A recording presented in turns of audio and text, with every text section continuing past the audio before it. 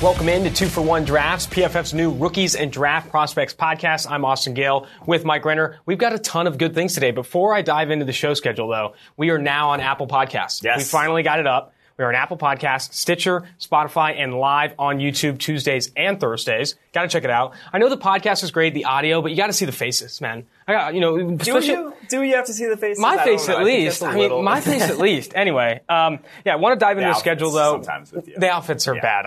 I will say this right now. My fashion sense is, in a word, garbage, I think, but trying to get better every day. 2 words, very garbage. Yeah, exactly. But yeah, I wanted to dive into the schedule. Let's kind of kick things off. Mike Renner on the website dropped his risers and followers of the big board and his big board. Yes. New top 50 list, all top 50 prospects, some good names on there. He still loves Jared Pinkney out of Vanderbilt. He has 26 receiving yards. I had to bring it up. 26 receiving yards. Doesn't look great right now, but I know you like him. Compared him to Antonio Gates in PFF's preseason draft guide. You did. So we're going to talk the big board. That's what we're going to kick off with. And then going down further, we're going to preview a bunch of games and kind of separate it out by day. Thursday and Friday, college slate. There's some good games, some good prospects to watch. Saturday, of course, a ton of college football. Mike and I will be watching it together. Maybe a couple bevies. We might have a couple 2-for-1 drafts. We'll see. It is Notre Dame, Georgia. It is Notre Dame, Georgia. It's going to be a full send. Notre Dame, Georgia, but yeah. Can't wait for the full send. Then Sunday, Monday, obviously pivoting to rookies. Going to be talking up some rookies. Josh Jacobs, Marquise Brown, some guys there. And then segment to finish, last call. We're going to be talking about games you have to watch. If you are a diehard rookies and draft prospects guy, have to watch Friday, Saturday, and Sunday. So that should be exciting as well. Let's just get into the big board. I edited this thing. It's a monster. Some big risers, what you called rocket ships in a tweet, and then you also have some sinking ships as well. Some guys falling out of the mix. So kind of kick things off. What your overall take on where your top 50 list is right now? Yes, there were a handful of risers, guys who either weren't even in the draft guide in the case of Joe Burrow, Alex Leatherwood, Carlos Basham, Terrell Lewis. Those guys weren't even in the draft guide. Some guys who were in it, I was kind of hedging my bets if they were, someone like Hunter Bryant, the Washington tight end, didn't have a ton of snaps. Was he for real? Was it kind of just a product of, how little he had played? And then a guy like Marvin Wilson, who I liked a lot. Thought he, had some good tools and is just taking it to a next level. So I guess we'll just go through one by one here and start off with Marvin Wilson. He started at 46th on our draft board preseason. Like I said, I liked what I saw from him. 46, kind of like a second, third type of rounder after his true sophomore year. Has had a grade of 90 plus pass rushing grade every single game so far this season. Basically unblockable in obvious passing situations. So that is, to me, when you see a 315, 320-pound man who can play as many snaps as he has, he's on the field pretty much every snap there for that Florida State defense and play him at a high level, then all of a sudden it's like, in a defense tackle class with guys with a lot of question marks, he's DT1 right now. He is DT1. You have to. We talked about it on Tuesday. You have to watch this game against University of Virginia. The guy went against Power 5 competition and made it look like he was going against Portland State. Dominated the interior there. Really great pass rusher. He's so big, very athletic for his size. And again, we said this last week too. Turned 21 years old like 10 plus days ago. The guy's only going to progress. He's still going to get bigger. All that stuff. There's a lot of good things with Marvin Wilson. And then when you see a guy go from 1 year, freshman year, 67.3 pass rushing grade. Last year, 81.3. This season right now, 93.3. Like that upward trajectory, you feel great about that because he's working on his game. He is refining it. He's doing the things he needs to do to get better. When you see a guy like Raekwon Davis, on the other hand, Alabama guy, who I've said 3 straight years of pass rushing grades in the 60s, freaks athletic, but he's not doing what it takes, or maybe he can't do what it takes. Maybe he just doesn't have that next gear in him to get to that level as a pass rusher. So that's what you need to see. That's something we don't really hit on enough, that progression in the grades. You bring it up a good amount in our conversations, but seeing guys go from as true freshmen in the 60s to 70s and then 80s, that progression shows that they're getting better, obviously. I mean, that's what you obviously with the numbers, but it's so important when you are projecting the next level that you're seeing a guy get better over time. Because I tweeted out yesterday that, I don't need to see any more Chase Young, Jerry Jeudy, and people are like, oh, they're not, you're saying they're perfect prospects. You're just trying to get out of work. No, they're not. They're not perfect prospects. No one's a perfect prospect coming out, and that's the biggest thing. Everyone has to get better from college to the NFL. It is a big transition, no matter how dominant you are. And to see guys who have, been able to make that transition, one from high school to college, and keep progressing, you feel good about it going from college then to the NFL.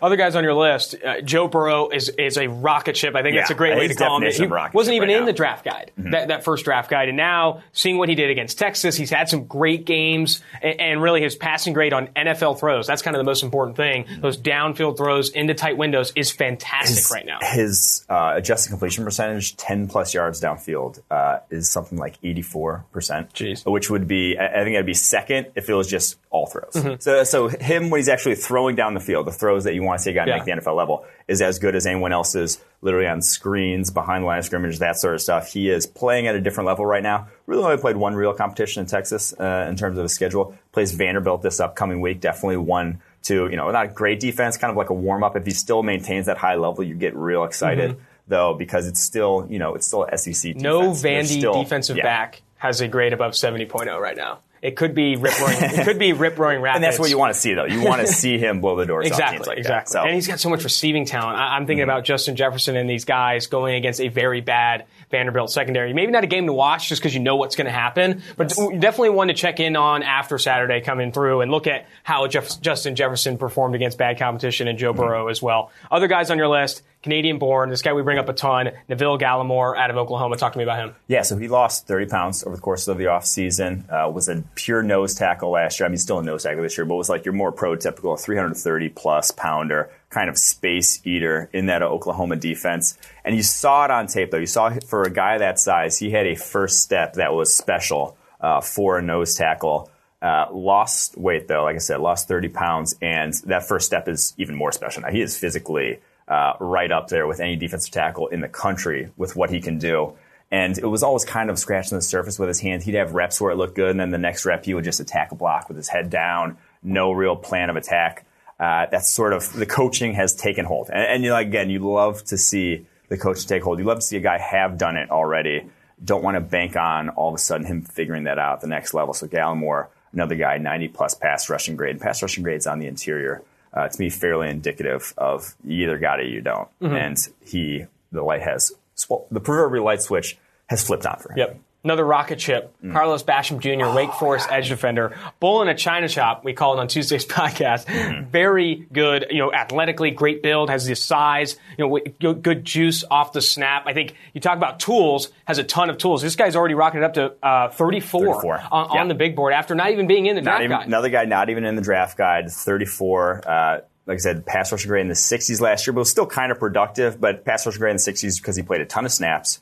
And had 52 pressures, but was basically not coming off the field. A lot of cleanup type of pressures, chasing guys outside the pocket, and that's something that he's going to be able to do well, I think, in the NFL. When you're as explosive as him, he can track down quarterbacks outside of the pocket with his speed, consistently push the pocket.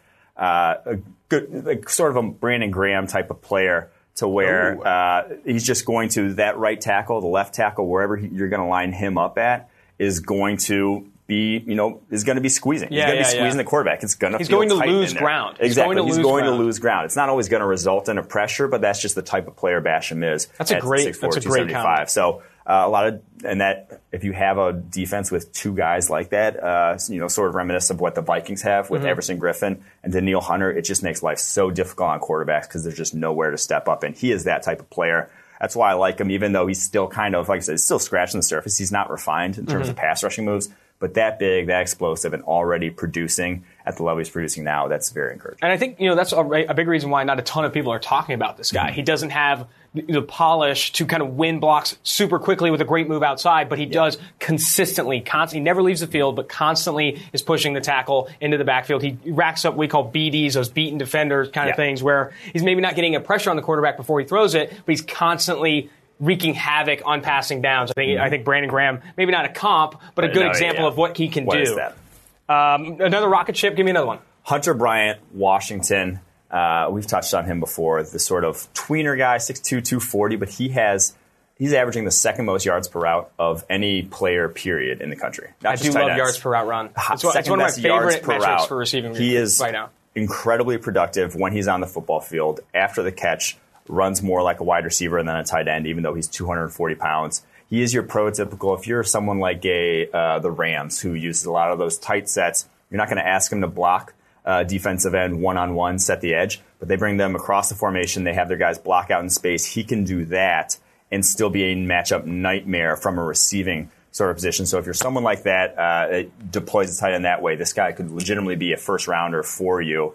He is that talented as a receiver. That would be a good scheme fit on our board. What the Rams do with Higbee and Gerald Everett is so smart for how good what those guys do well. They're not inline blockers. Like Higbee and Everett coming out, we're not blocking tight ends. I remember Gerald Everett from my San Diego State days.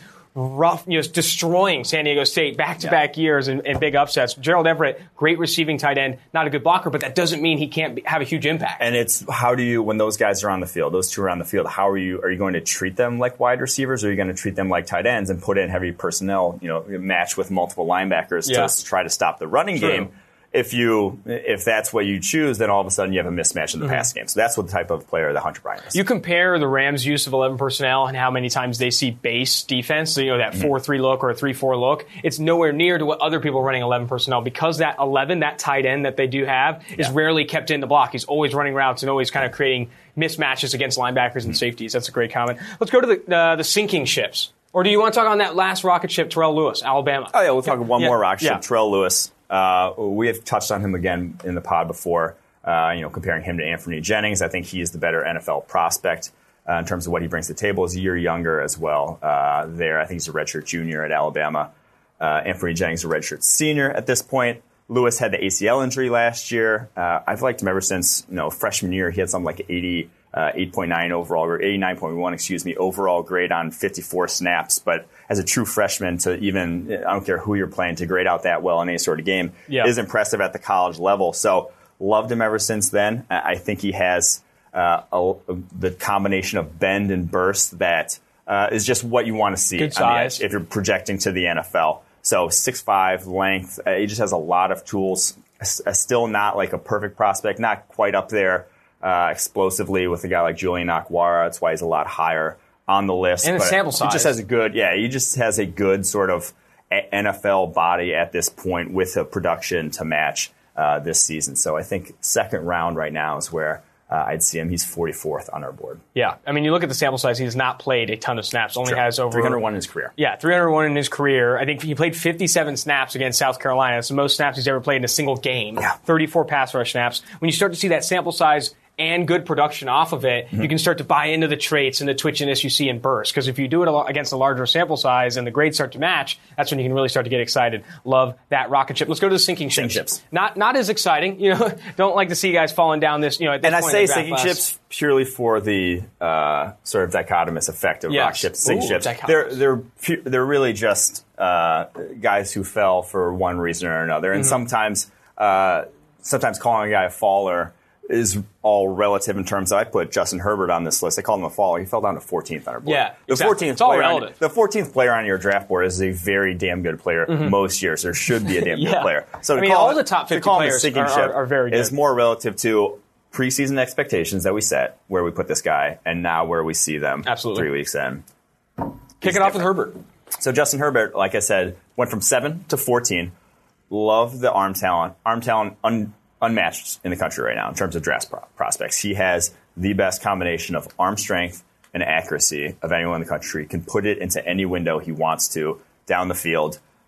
It's what's between the ears that is the scariest thing to me. You go back to the overthrown Hail Mary against Auburn. Had a play last year at the end of, I think it was the Arizona game, where they're getting blown out, and he dives for the goal line and just takes a shot with, for no reason whatsoever. You don't need to be doing that with 30 seconds left in the game. Just get out of there and stay healthy, and he just gets rocked. He just doesn't have any sort of he's the anti-gamer. He is the anti-Trace McSorley. He's just not he doesn't do what it takes to win. And now I do think the offense he's in at Oregon, not necessarily set up for his strengths. He is a downfield passer. He has a cannon of an arm. He can throw with timing down the field. That offense is underneath, dink and dunk, screens, get it out of your hand quickly. I don't think he's a quick processor. I think he needs to see something open down the field and let it rip. So I think that could help him at the next level if you're in an offense that suits him a little bit better. And I think if I would say it right now, even after it was the Auburn game, second half, that, again, came up real small in a big game, just wouldn't push the ball down the field when it was calling for him to push the ball down the field. That's concerning. But I'd still say he's probably the favorite to be the number 1 overall pick. Yeah. I think just when you look at his arm, the arm. And that's so much about the NFL evaluation is just, can I work with this arm? I can teach him I can teach him an offense, that sort of thing. Does he have the arm to work with? I think they're going to say, look at his arm, look at Tua Tagovailoa's arm. I would not be surprised if the Dolphins, sitting here, I haven't said tank for Tua, I would not be surprised if it's tank for Herbert come next April. Well, you bring that up and you talk about between the ears and maybe not a gamer. What comes to mind for me is you see this stuff before the season starts that scouts or NFL personnel are concerned because he never left Eugene and is really taught, like a home kind of body. Is that kind of matching up with kind of what you see or what? I laughed at that before the brief. I was like, are you kidding me? The guy's never left home and now it's a concern. I'm just going to say I'm not the only one who thought there was something just mentally off about his game. I remember talking with Zach Robinson, now the QB coach for the Rams, used to be our QB guy. I trust his take on quarterbacks very implicitly. He said to me, there's something off. And we came to this conclusion independently. I'm like, oh my God, we thought the exact same thing. He's like, there's something off. He'll just have games where he's basically not dialed in. Something's wrong with the way he's processing his reads. Thinking about going home to Eugene.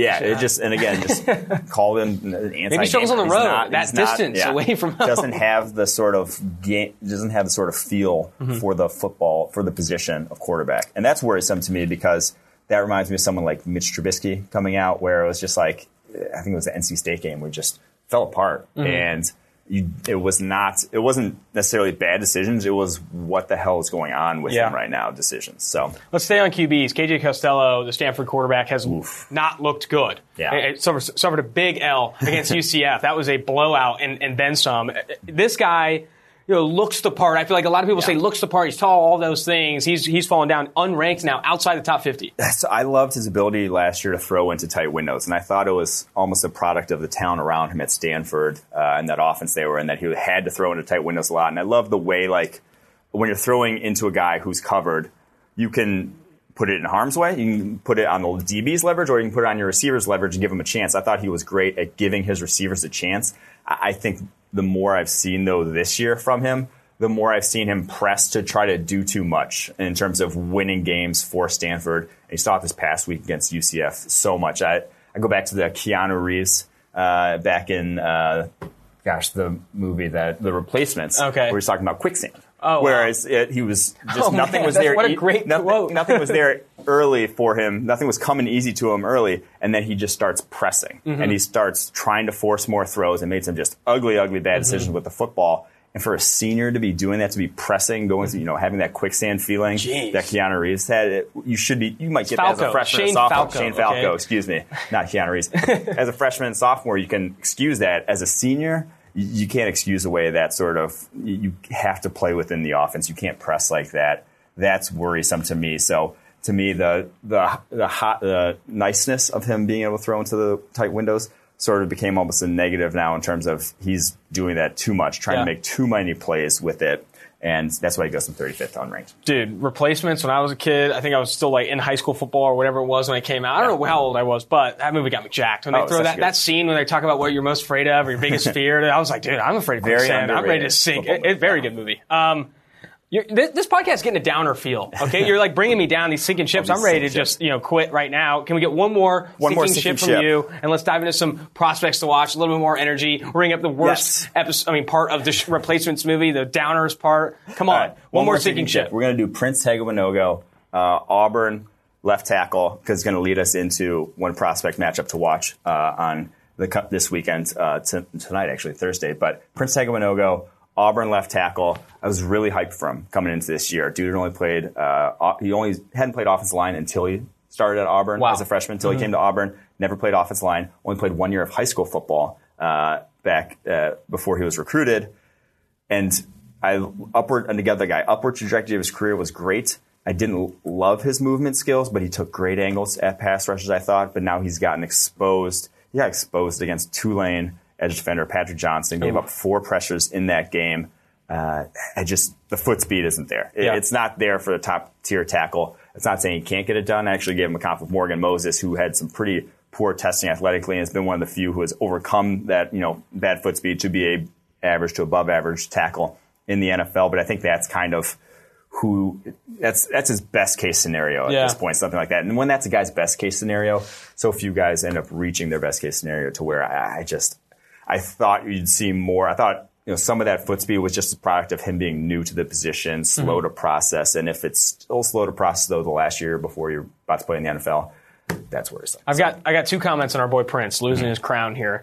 67.0 overall grade in 2017, 670 offensive snaps, blows up to an 84.0 overall grade, 88.4 pass blocking grade in the SEC. Yes. You're starting to think, okay, 6'7", has just started playing football, that upward trajectory. Exactly. And then I see his, grade drop now. He's down to a 66.3 pass blocking grade through 2 weeks. And equally, the other comment, I saw, Patrick, Tulane guy. Johnson. Yeah, Patrick Johnson. I'm going through his grades, kind of looking at different things. I see he has a super high pass rush grade. I see it's from Tulane. It's like, okay, he's probably played no one. And I dive in. No. He's doing this against Prince. Yes. Like, okay, Patrick Johnson's starting to be a name, KV, to kind of pop on for sure. Mm-hmm. Yeah, Patrick Johnson. So let's just lead us into the Thursday slate here. Thursday slate. Josh Jones, Patrick Johnson. Now, Patrick Johnson, the edge defender that we just talked about, Tulane. Quick, only a junior, has a couple more years of eligibility. I'd be surprised if a guy like that comes out after his junior year, but he's going up against Josh Jones. So this is a good test for Josh Jones, Absolutely. The guy who just cracked PFF's top 50, a riser that I didn't actually even throw into our riser segment for us. Houston left tackle. We've talked about him before. Athletic, can move. Athletic, can move, long arms.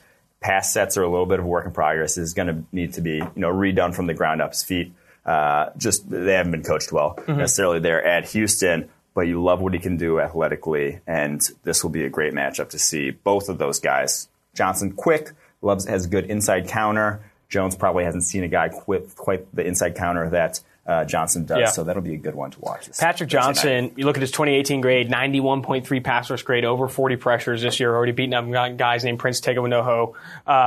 And I want to talk more about Josh Jones. Yes. Going into Josh Jones, I had some notes here. 3-star recruit coming out, high school offensive tackle, also played basketball. After his redshirt year, pass blocking grade improved every year. 73.1, 80.8, now up to an 88.3. And this guy has been playing significant snaps for a very long time now. They put this guy in right out of the gate, right after his redshirt year. He's gaining that experience. And you talk about true pass sets and reps in pass blocking, having a better, giving you a better idea of how to translate this guy to the next level and predict his future success. I think when it all said and done, you're going to have a 4-year sample size for Josh Jones with significant work all throughout. Yep. You're going to be able to dive into these numbers and see just how much he's going to be able to project the next level. And that's with his technique and his feet that you speak to still needing to get better. If you're that athletic and you already have this kind of production with sloppy feet and sloppy technique, you get to the NFL level, you're coached up a little bit. I think that could be huge. And that's the thing is, this is probably his last test for a real edge defender that he's going to see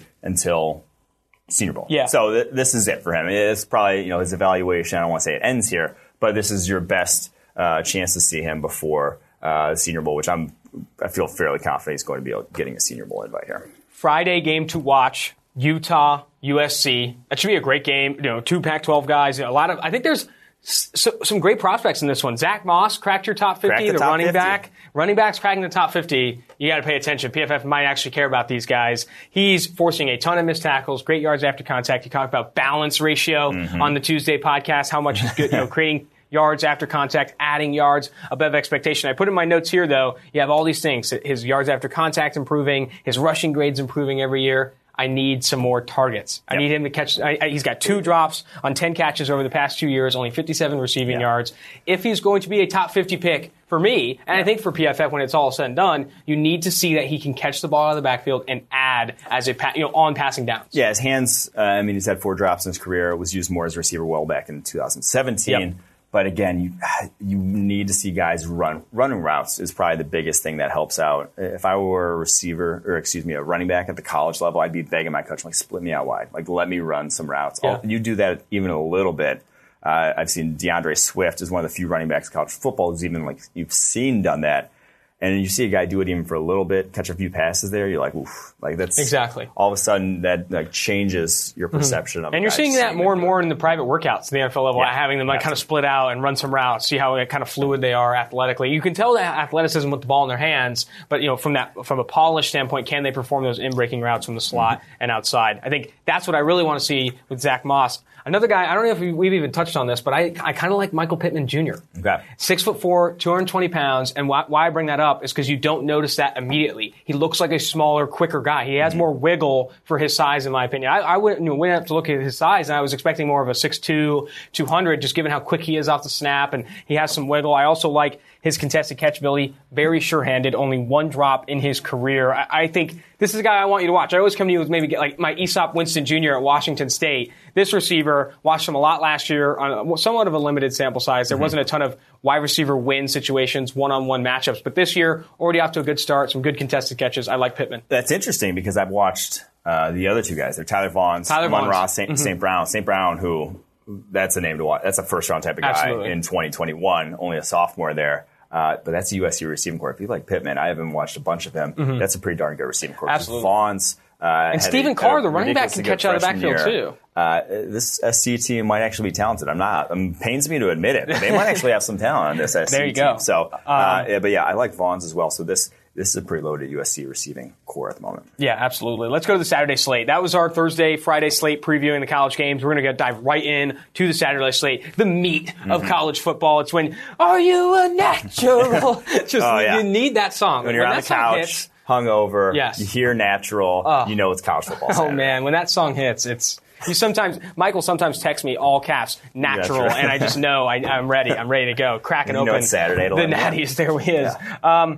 So let's preview this Saturday slate. Big game. Alma mater for Mike Renner, Notre Dame, taking on Georgia. I think it's at 80-point underdogs. I don't know what it is. But it's high. It's a little lopsided, but it was 14.5, which, again, this isn't our betting pod. Go listen to the forecast to hear that. But that's absurd. Go hammer Notre Dame. Man. I don't know what Greenline's saying about this one. But if I'm just looking at pure NFL I'm diving into it right now. If we're just doing this based off of the NFL talent of the respective teams, that's an absurd line for me. Because I think when it comes 2020 draft, we'll see that they have a fairly equal share of NFL draftable type of talent. Yep. Well, right now, you go to follow PFF forecast. That's where they talk the betting and all the analytics. That's with Eric Eager and George Chahuri. But Notre Dame at Georgia is our game of the week in PFF Greenline. You can check that out for free. You don't have to be a subscriber. Right now, Notre Dame cover odds of that 14-point spread, 55%. That's pretty good. Might need to throw some money on that one. Throw some juice on that one. Anyway, let's talk prospects. That's what we're here for. There is a ton of prospect talent in this one. Yes. I think there's going to be good matchups.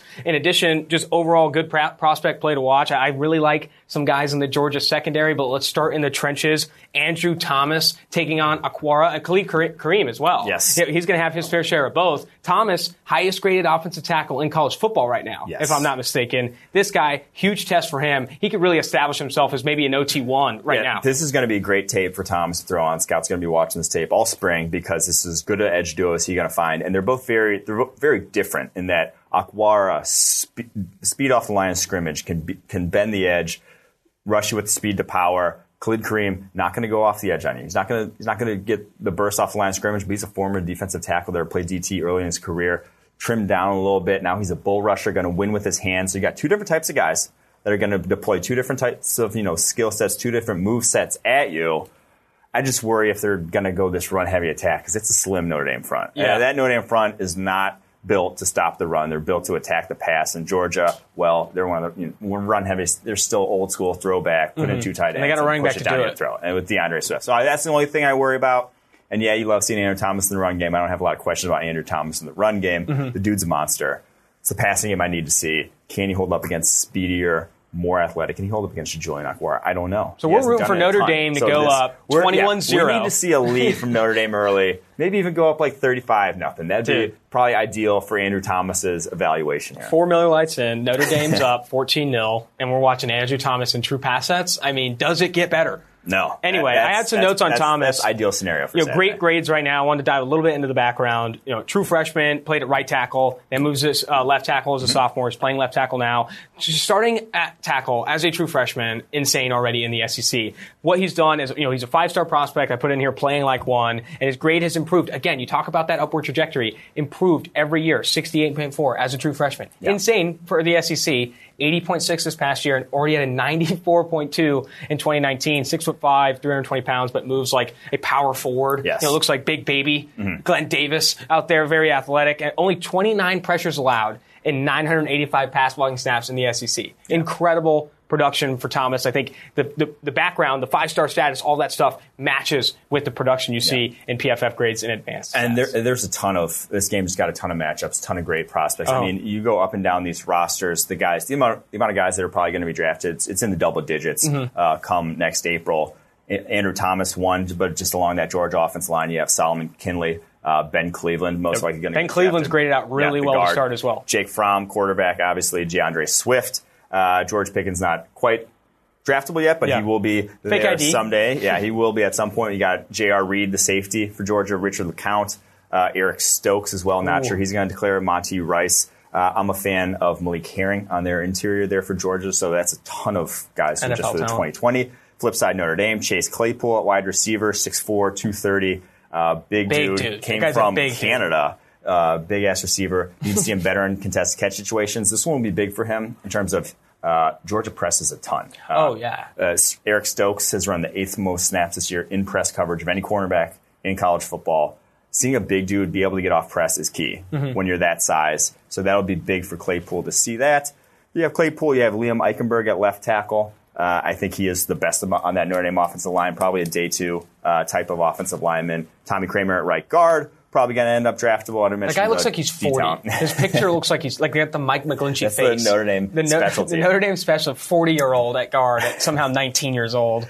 And then Troy Pride in the Notre Dame secondary, one of the fastest cornerbacks in the country. He's long, Alohi too. Gilman He's got good size. And Jalen Elliott. So there's just a ton of talent on these teams. The most draftable talent that's faced off in any game, in my opinion, this season. Talk about a game to watch. So many matchups to watch. This will be tape to throw on continuously. I don't think it's going to be as one-sided as the sounds a little biased for me. That's people are saying right now. But the biggest thing is because Ian Book is not very good. I got to talk specifically about my guy, Eric Stokes. You bring him up. I wrote an article for PFF.com before the season started, looking at a small sample size. This guy allowed, I think, 10 receptions on 25 targets in 2018, running a ton of press. It's not like, when you're charting these guys, he runs a ton of press, a lot of one-on-one situations, played well against Colin Johnson, maybe got away with a little DPI in the end zone. But he's physical. That's like DeAndre Baker. Georgia corners bullies. That's what they're coached to do. So look at, looks great in press. 84.3 coverage grade a year ago. Only 6 passes defensed this past year. I do think Eric Stokes. You talk about reps. True pass sets for offensive tackles. True coverage reps for cornerbacks. That's fantastic because you see that from Ohio State. They run a ton of man to man. I mean, the reason why some of the DBUs of recent years are DBUs is because of the coverages they play. Exactly. They are playing NFL coverages. They're being coached NFL sort of stuff. You talk about NFL and throws, that's so big to do. NFL pass sets, NFL coverages. Jeez, we are really just groundbreaking right now. But I can't agree more, though. And Eric Stokes has a great matchup with Chase Claypool. I think he's going to shut him down. I'm on Eric Stokes' bandwagon. Let's talk DeAndre Swift. 5-star prospect, very high rushing grades, all 3 years at Georgia. And it's not. I would say if you're a 5-star running back, similar to if you're like a super athletic NFL running back, it's going to be easy to earn high rushing grades in the PFF system because you have that natural athleticism. You're forcing missed tackles, very shifty, explosive plays come easy for you. He's had very high yards after contact per attempt right now, and 35 on your big board. That's a running back. The reason is receiving ability. He can split wide. We touched on it. He can split wide and run actual routes and is a weapon in that regard. He has probably the best receiving skills of any back in this draft class. And so I think they're actually special in terms of we've seen it more this year than any other year in the NFL in terms of getting running backs down the football field, 20-plus yard sort of targets. Guys being able to track the ball on those the value is skyrocketing in the NFL right now. So I think as much as we say running backs don't matter, the guys that can do that are valuable. Absolutely. One last guy we'll bring up before we dive into the other games for the Saturday slate, Alohi Gilman.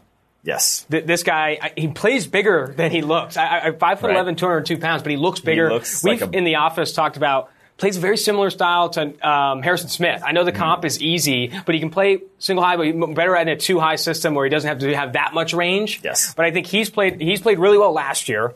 Only 2 receptions allowed for 30 yards this season. I think, what do we need to see from him? You talk about this game being big for a lot of people. What do you really need to see from him to kind of be, not all in, but at least understand where he's at? It's tough because the range is the biggest concern. Exactly. If he's in space, if you're playing him deep, single high sort of role, he's not going to be a game changer. He's not going to affect the game. I want to see him more affect plays around the line of scrimmage because they play a lot of quarters, a lot of 2 high, and he's sort of that you have such a small zone that you have to cover, and it's sort of an easier assignment than a lot of people, than a lot of roles a safety could be in. I just want to see him being able to make plays against good competition from that role, because we saw Clemson game last year really torpedo his draft stock. He got exposed a few times with his lack of speed in that game. I think more of a box role is what he's best suited at in the NFL. So. All right, let's going to tie a bow on Georgia, Notre Dame. Go to pff.com and check out. That's the game of the week. You don't have to be a subscriber. You can check it out in Greenline, how Notre Dame's going. I know if Notre Dame's going to cover, that cover probability, it should be a good one to watch for if you got some juice on it. Also, if you're looking to just watch prospects, looking forward to that. Let's move on to our next game. Renner, before we dive into this guy, I know you see him on our little pod notes here. I watched Alex Highsmith. Yeah. I'm a fan. Yeah. Guy's got some juice, legitimate speed. I dove into the background. You need to hear this. So the reason he didn't go get him, he's a walk-on at Charlotte. There's one thing to be, like you talk about former Clemson slot receiver Hunter Renfrow. He's a walk-on at Clemson. It's hard to be a walk-on at Clemson, though. This guy was a walk-on at Charlotte. And the reason why his dad, in this interview, he was a late bloomer. Apparently he was like fat and overweight and small in all of high school. Sounds and like now, me. like all of us, I'm a late bloomer. I'm still waiting. Like 30 years old, I'm telling you, I'm going to be looking jacked. But late bloomer, walked on at Charlotte. Now 6'4", 245-ish pounds. And really, when I popped on the tape, he has the highest pass rush grade of any edge defender in the class right now. Yes. Or not in the class, in the country. Yeah. And he has twitch. He has that explosiveness. And he has some moves. I compare him you look at Carlos Basham, bull in a china shop. This guy is not as... he's not as frantic, I guess. This guy maybe owns a china shop, like we said. Yeah. A little bit more polish. He's got a great matchup against Clemson. Yes. Going Tremaine Ankrum and Jackson Carman, both really good pass blocking grades right now. This is his game. If he wants to be considered as a top prospect, he needs to have a good game. Yeah, Kendall Vilder, the cornerback from Georgia Southern, dominated Clemson last year, had a monster game against Clemson, put himself on the draft maps. You probably have heard about him because of that. Alex Highsmith has the same opportunity right here. He doesn't play he doesn't play a tackle that's going to sniff the NFL the rest of the year. This is it for him. It's going against accountants. If he goes up against Jackson Carman, who looks like he's going to be a top prospect in a couple years, then Ankrum, who's probably more of a tackle-to-guard convert, but again, another guy who's going to probably be playing in the NFL, if he goes against them and shows out, here's your Senior Bowl invite, show out there, here's your draft invite. Now, I'm not going that far, but no, there's a lot to like about this guy as a prospect. Going to be a big game for him. And you have to hope he recognizes that. If he has aspirations of playing in the NFL, he knows going into this game, I need to have like a 5-6 pressure performance, maybe a strip sack on Trevor Lawrence on the big stage if I'm going to start getting considerations for a Senior Bowl or something. The only thing you worry about is Clemson offense already gets the ball up pretty quickly. Yeah. Oh, I hate those. Clemson offense, Trevor Lawrence has had this bad year to start off with. They're probably going to get the ball out of his hands immediately, get out of the Charlotte game without getting Highsmith doesn't got a bunch of good guys on the second. You're not necessarily his game against the second stringers might be more important than the first stringers here. Unfortunately. That's unfortunate. But still, I think the spread is like 40 points. Yeah. So you're probably not still one wrong. to watch early on in the game just to see the 6 snaps he plays against Ankrum, and it's like 2.5 seconds to drop. Oh, man. I hope that's not the case. I hope it's somewhat close so you just see a couple true pass rushes. True pass sets. Exactly. Pass rush against a true pass set. We'd like to see that. My guy. I bring him up, I feel like, every podcast because I really like him, and he's going against another matchup where I feel like you can start to see it. I was going to clip. He had a great route this past weekend. I was going to clip it, but it wasn't good on broadcast. But he's beating guys at the line of scrimmage. He looks fast. He looks twitchy. City college transfer, Aesop Winston Jr.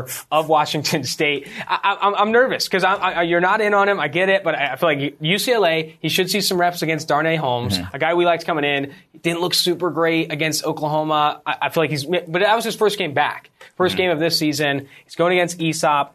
Only 1 drop on 91 targets in his college career. That's not City College. That's Washington State. 4 touchdowns.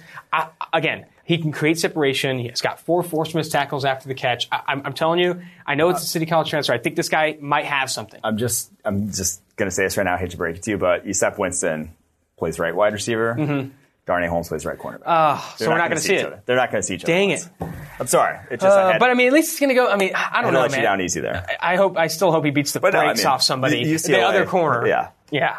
We'll see. He'll probably have himself a day. Maybe it's not a matchup to watch. Maybe it's just watch him if you have time. Let's just dive into our next game here. One last game to preview of the Saturday slate, and then we're going to Sunday slate. Meaning we're going to the NFL. We're going to be talking some rookies.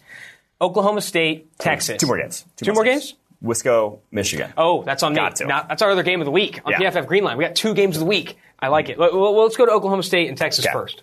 The biggest reason I have this game circled, it doesn't have as much NFL talent as it does Georgia Notre Dame, but I think it's got 2 receivers that, in my opinion, still have a lot to prove. Tylan Wallace and Colin Johnson. Let's start with Tylan Wallace. Yes. He has 16 receptions right now if you include no plays, a play nullified by penalty. Mm-hmm. I watched every single one. I'm going to walk you through what the routes are. Okay. Screen. Mm-hmm. Screen. Mm-hmm. Contested catch TD, I liked it. Yeah. Off coverage hitch. Screen, screen, screen. Contested catch on an offsides penalty. Deeper curl route against off coverage. Quick slant against off coverage. Screen, screen. Runs a nice hitch. Terrible play on the ball. Deep go from the slot. Not terrible play on the ball. Terrible play by the corner. Deep go from the slot. I need more wide receiver routes. Way too many screens. And he's turning these passes behind the line of scrimmage into long plays. So when you look at the box score, you're just waxing poetic about Tylan Wallace. Dude, I need to see way more routes. Some posts, some ins, some digs. I need way more from Tylan Wallace before I'm willing to buy in his 300 receiving yards. Yeah. And the good news is he's going up against the one and only DBU. Mm-hmm. Oh, that's right. You guys don't get that. Texas before the LSU game, the DBs were wearing there's only one DBU shirts. Which jeez, the ever elusive. I don't think anyone's ever referred to Texas since maybe 2010 as DBU, unironically. Yikes. But yeah, I do think you just need to see him because it's the offense, the product of the offense he's in. Those big numbers, and the big numbers catch your eye, and you think. And don't get me wrong, I like his yards after the catch. Yeah, he's fast, he's quick. I think he can make plays with the balls in his hands. But I do need to see more of these wide receiver wins on wide receiver, true NFL routes. You know? Yeah, exactly. It goes down to what are you going to be asked to do at the next level. You're not going to the amount of guys that come in to the NFL and are immediately the person in that offense that gets the screen, that gets the scheme production for them. So few. That's not happening to you as a rookie. You have to go create your own. You're going to be the number 2. That's kind of what we said about N'Keal Harry. Yeah. I mean, N'Keal Harry had so much schemed production. Yes, he was and you said feature. That same thing to me. It's like, what are you going to do? Bring N'Keal Harry in and then make him your scheme production guy where you're throwing behind the line of scrimmage a ton? I don't think so. No, yeah. So. And he hasn't had a catch this season. No, he's on the injured reserve. But I want to talk Colin Johnson as well. Going into him, including those no plays, again, when you're able to filter in PFF system, you can include plays nullified by penalty, only 1 catch on 7 contested opportunities. If you're a big guy, we said this on Tuesday, if you are a big receiver, you need to catch the ball in contested situations. It's why you're big. Yeah. You know, and I think to see that has been a concern. Not great production to start, and he has a good QB, in my opinion. He needs to have a big game, and he's going against A.J. Green, or should see some of A.J. Green from Oklahoma State, who's graded well at times. Some people love this guy, but he hasn't graded well a ton. But I think this is a good matchup for Colin Johnson, and definitely a player to watch, trying to kind of bounce back a little bit. No, A.J. Green is going to be a great match because A.J. Green is a guy who is good at the catch point. So this will be a good proving ground for him. A.J. Green, 25 forced incompletions last season. I think that led Power 5 cornerbacks. He is good at the catch point. He's good at breaking up passes. So if you can make your contested catches against a guy like A.J. Green. He needs to have a 3-for-3 contested catch day. That will. He has a lot to make up for after the start to his year. It's just been rough for him. So Colin Johnson, a good, in the proving ground for him. One more game one more Saturday slate before we dive into the Sunday slate.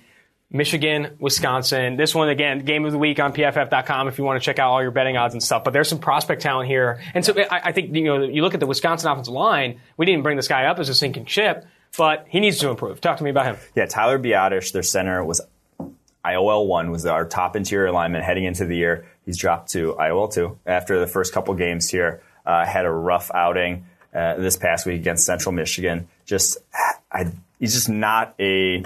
So I thought coming into the year he had back-to-back years of being a top 3 grade center in the college football. I thought you're just going to see dominance from him. I thought he could have declared last year. I thought you were going to see game in, game out, clean, doesn't lose at all.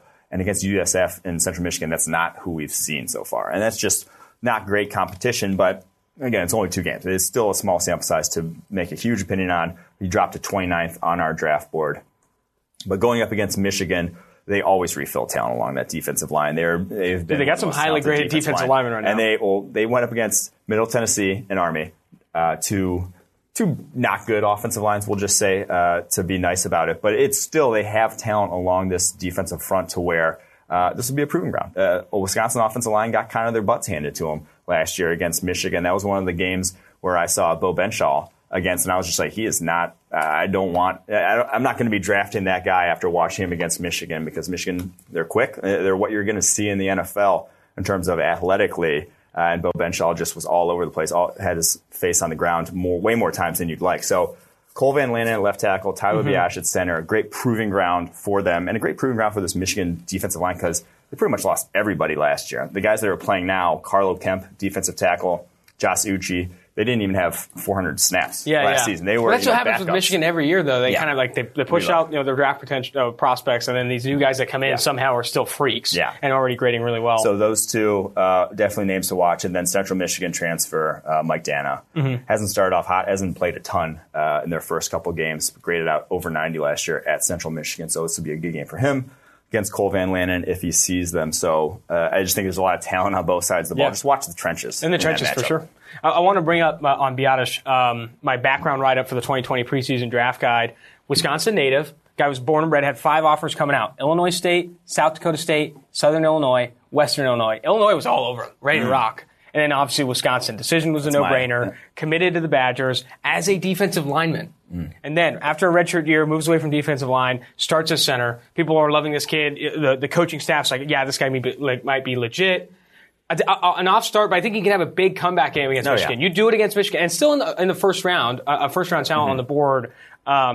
He's a bounce back game against Carlo Kemp and company. I think will be good for him, and kind of much needed at this point. That's going to do it. That's going to do it for the Saturday slate. That's the preview. That's the preview. So we're gonna that concludes all of our college prospect previews. As it was. What's on draft? Exactly. What's on draft? That's going to include what's on draft, the Saturday slate, and then we're going to go right into talking about rookies on Sunday and Monday. Definitely rookies to watch. Let's kick it off. Oakland Raiders going to Minnesota, playing with Josh Jacobs. He's the highest graded running back in PFF system right now, showing really well from a force miss tackle standpoint. We talked about this on Tuesday, though. Needs to get involved as a receiver. Get him on Anthony Barr. Get him on Eric Hendricks. And let's see what he can do. Get involved in some of those, take that running back wheel from Kansas City's playbook. You just played Kansas City, John Gruden. They got to take something from that game. Take like 3 or 4 of those plays and start throwing to Josh Jacobs, because I want to see what this guy can do. I want to see the full skill set. On the ground's been great. On the ground, obviously you said highest graded in the NFL. It's going to be tough sledding against the Minnesota defense. It's a good defensive line, but I want to see throw this cat the football. Plus, Raiders are getting back Richie Incognito. Holes are going to be bigger. This guy's going to be throwing people around. So Incognito, he loves his big hole. So you got Richie Incognito in the trenches. Jacobs should get going. I mean, they're going to feed this guy. They don't have skill players outside of him, really. I mean, Tyrell Williams was cool for a game. You're going to need to get back into the fold here with Josh Jacobs. Pound the rock as you would, establish it, and let's see Josh Jacobs. The run will be established. The run will be established, but also let's split this guy out, get him involved in different ways. He's I would say easily their best skill player right now. People were raving about Darren Waller, but this guy, I think, offers the most value on a per target, per opportunity basis. I think he needs to get heavily involved as he gets going. But we didn't even talk about this. He posted to Instagram this morning. Did you see it? He's lost 10 pounds because he's sick. So I don't know if he's even going to play in this game. He might have mono. He's been hanging out with Sam Darnold. Josh Jacobs, mono. What's going on? Sick. You heard it here first. No, you didn't hear it here first, but he did post that he's sick and he's lost 10 pounds. Well, he's going to be quicker then. Maybe he's faster. Well, that's kind of the update on Jacobs. I got to bring up this guy. I went back and watched all his routes, all of his targets and receptions. Terry McLaurin, he's going against the Chicago Bears defense. I think this is going to be a good matchup for him. I think they're going to be keying on him. 2 games in, Bears are looking at the scouting report that PFF sent them. He's played in over 90% of their offensive snaps. He's leading their team in target share. We need to stop this guy, stop this offense. Case Keenum can't throw anywhere else anyway. And I think he's going to be, with him being keyed on, this early in his rookie career, he's going to be tested. What is a good Bears secondary, I'm excited to see if he can produce. 142.2 passer rating when targeted so far. I mean, maybe throw to him every time if you're Case Keenum. Maybe don't throw to anyone else. Paul Richardson Jr., though, is good for about 1 contested catch every 2 years. So I feel like if you bank on that. No, but McLaurin, I love what I've seen on the vertical route tree. He is tough to stop. I mean, he has been torching cornerbacks down the football field. This is a good test, though, for cornerbacks down the football field. Chicago Bears don't let up a lot of big plays. One of the best safety tandems in the NFL, one of the best cornerback tandems in the NFL. It's just a good defense. So this will be a real test for him. 187 yards through 2 games. If he gets up around 100 again, this is number 1 receiver type of in and off. Winning that vertical route tree is important. I also like that when the Redskins were trying to come back in week 2, they went to this guy on big downs, like third down, or it might have been fourth down. I don't remember. It was third or fourth down, needed to convert, quick slant, Terry McLaurin right to him. Then when they get that first down, I think they're inside the 5-yard line, need a touchdown, fade. Terry McLaurin, or no, it was kind of like a back shoulder. It didn't go full fade, but threw up a kind of back shoulder right back to him again. They were leaning on this guy not only to be like the driver of their offense, but also in key situations like this is the best guy we've got. And he's a little different from your Deshaun Jacksons, Marquise Goodwins, the guys you think are deep. He's 209 pounds. Exactly. He is solid. Like this guy is not a small 4.3 speed type of guy. He is a 4.3 speed coming at you who also, you're not going to be able to push me around. And he moves well, I think, in short areas. He's not like he's got good change of direction, in my opinion. I think we haven't seen him a ton against press. You saw him against Byron Jones, Cowboys, shoved him off a little bit on his hitch that I liked. But I would like to see him get involved a little bit more at the line of scrimmage. I didn't see a ton of like line of scrimmage wins yet, but I think they're going to key on him. Chicago's are going to key on him. I think that's a matchup to watch, or really a game to watch. Receiver again, Marquise Brown, kind of tying a bow on our Sunday and Monday preview for rookies. Marquise Brown going against Kansas City Chiefs. This Ravens-Chiefs game, I think, is probably the game of the week. I mean, it's going to be really good to see I love this game. Both teams 2-0. Ravens look better than ever. Lamar Jackson looks like Peyton Manning. I don't know. Everyone's all in. With Marquise Brown, he played more snaps in week 2 after playing, I think, 14 snaps in week 1, more snaps in week 2. I think he's going to now be a very key part of this offense. They're not going to be able to just go in there and run the football and win this game. Patrick Mahomes can put 28 points up in one quarter as he did against the Raiders. They may be able to run the football and just run this game, though, with that Chiefs defense. But Marquise Brown just should, it's just such a favorable matchup for him. This Chiefs secondary is bad. He should go to town on this Chiefs secondary. Already leads the NFL in yards per route. This is about as good a start as we've seen to a receiver's career since, Odell Beckham? I mean, it's only 2 games. We pumped the brakes a little bit, but we just haven't seen receivers hit the ground running quite like Marquise Brown has here in that Ravens McLaurin, offense. though, is on pace, though. Maybe he hasn't looked as explosive, but I do like what McLaurin's put on tape. But at the same time, McLaurin's put great stuff on tape. Marquise Brown's over twice his yards per route at this point. Marquise Brown's just in another level in terms of how efficient he's been. Got to tip your cap, though, to Lamar Jackson. That deep ball to Marquise Brown, right sideline, that was pretty. I mean, it's been the synergy of that offense has looked gorgeous through 2 weeks. The stick-to-itiveness, to quote Tuesday's pod. This is not what stick-to-it is. No, it's not. But no, I do think, like I said, I loved Marquise Brown coming out. I called him a first-rounder, but he was not the top receiver on our board. We may have missed. He looks like the best receiver from this class right off the bat. Mismatch nightmare, and he's going against a guy. It's going to be like nose goes who covers him. In Kansas City, no one really wants to step up to the plate there. I think it's going to be a struggle for them to kind of contain him. That's going to conclude our rookie preview, that Sunday and Monday slate. Excited for this week. Really excited to see all these rookies and that Saturday slate. Man, when the bevies hit, natural hits, I'm going to be ready to rock. Last segment, kind of close the podcast. Last call. Last call for the beers. This is where I kind of want to talk to you on if there's one game. I know there's only 3 games on Friday, but if there's one game on Friday that you're watching that we kind of talked about, where are you watching and why? Utah, USC. Zach Moss is breaking tackles at an absurd rate. Can he continue to do it? I know he hasn't faced terrible defenses, but can he continue to do it through the Pac-12 schedule? Is he going to be the number one receiver on our draft board running back on our draft board when it's all said and done, because we love guys that can break tackles. And I think that we've seen in our data, that's one of the sort of data points that translates best to the next level, and something that running backs can control. Can't always control your blocking. You can control making the guy in front of you miss. So I was talking to Eric I was talking to Eric and George about what kind of like predictive stats for running backs and kind of from college to pro. Elusiveness, yards after contact per touch, forced missed tackles per touch. Those really do translate year over year at the college level, year over year in the NFL, and you do see that translate going from college to pros. And there's one more guy in that Utah. I'm not going to say anything nice about USC, obviously. One more guy, though, on Utah that we have to watch that we haven't really even touched on. Bradley Anae. I knew it, yes. 90.3 pass rushing polish. grade. Yes, he has. This is probably the most complete set of pass rushing moves of any college pass rusher in the country. Is not particularly explosive, not particularly strong, doesn't really get you excited, another reason why he doesn't. He's gorgeous in terms of what he can do with his hands.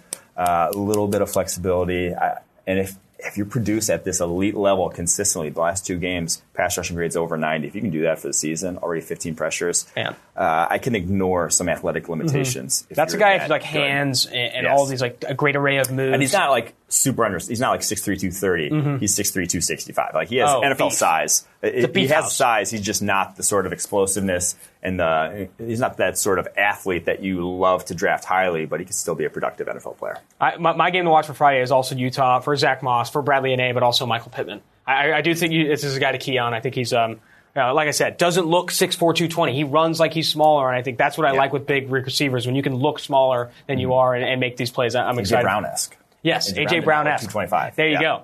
Oh, now, next game to watch on Saturday. There's going to be a lot of games. I know you're going to be watching Notre Dame, Georgia, but from a prospect, that's my last call. What's your last call? Prospect last call here. Hopefully my last calls is after the game, not like at halftime. And I'm in bed. But the prospect matchup to watch is the Andrew Thomas versus Akwara. I could see legitimately two of those guys. I could see Akwara and Thomas ending up top 10 picks when it's all said and done. They're that special of players. So I do think that matchup will be one of the matchups of 2019 football season. My last call for Saturday. I will be watching that game with you. Oklahoma State, Texas, though. Two receivers that I want to prove me wrong. Not necessarily prove me wrong, but prove something. I want to see Tylan Wallace do more than catch screen passes, and I want to see Colin Johnson win a couple contested catches against a good A.J. Green at the catch point. There's opportunity, Wallace and Johnson. Freaking show it to me. I need it. All right, last call for Sunday. This is going to be the last call of the podcast. What are you watching on Sunday? What's your last call for Sunday?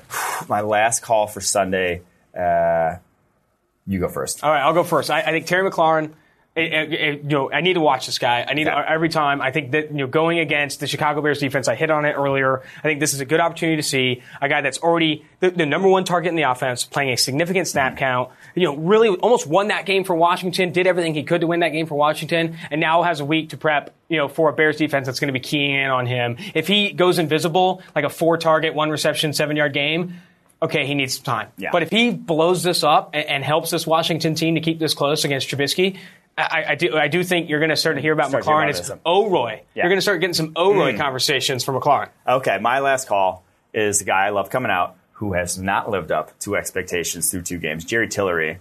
But he's going up against the Texans' offensive line. Titus Howard. If that light switch doesn't flip right now, hey, light switch may not flip his rookie season. But he has a 44.5 overall grade right now. I didn't think run defense was going to be a strength coming out. It's been bad. But I thought he'd at least be able to get after the passer, and he has not. He had that one highlight in preseason.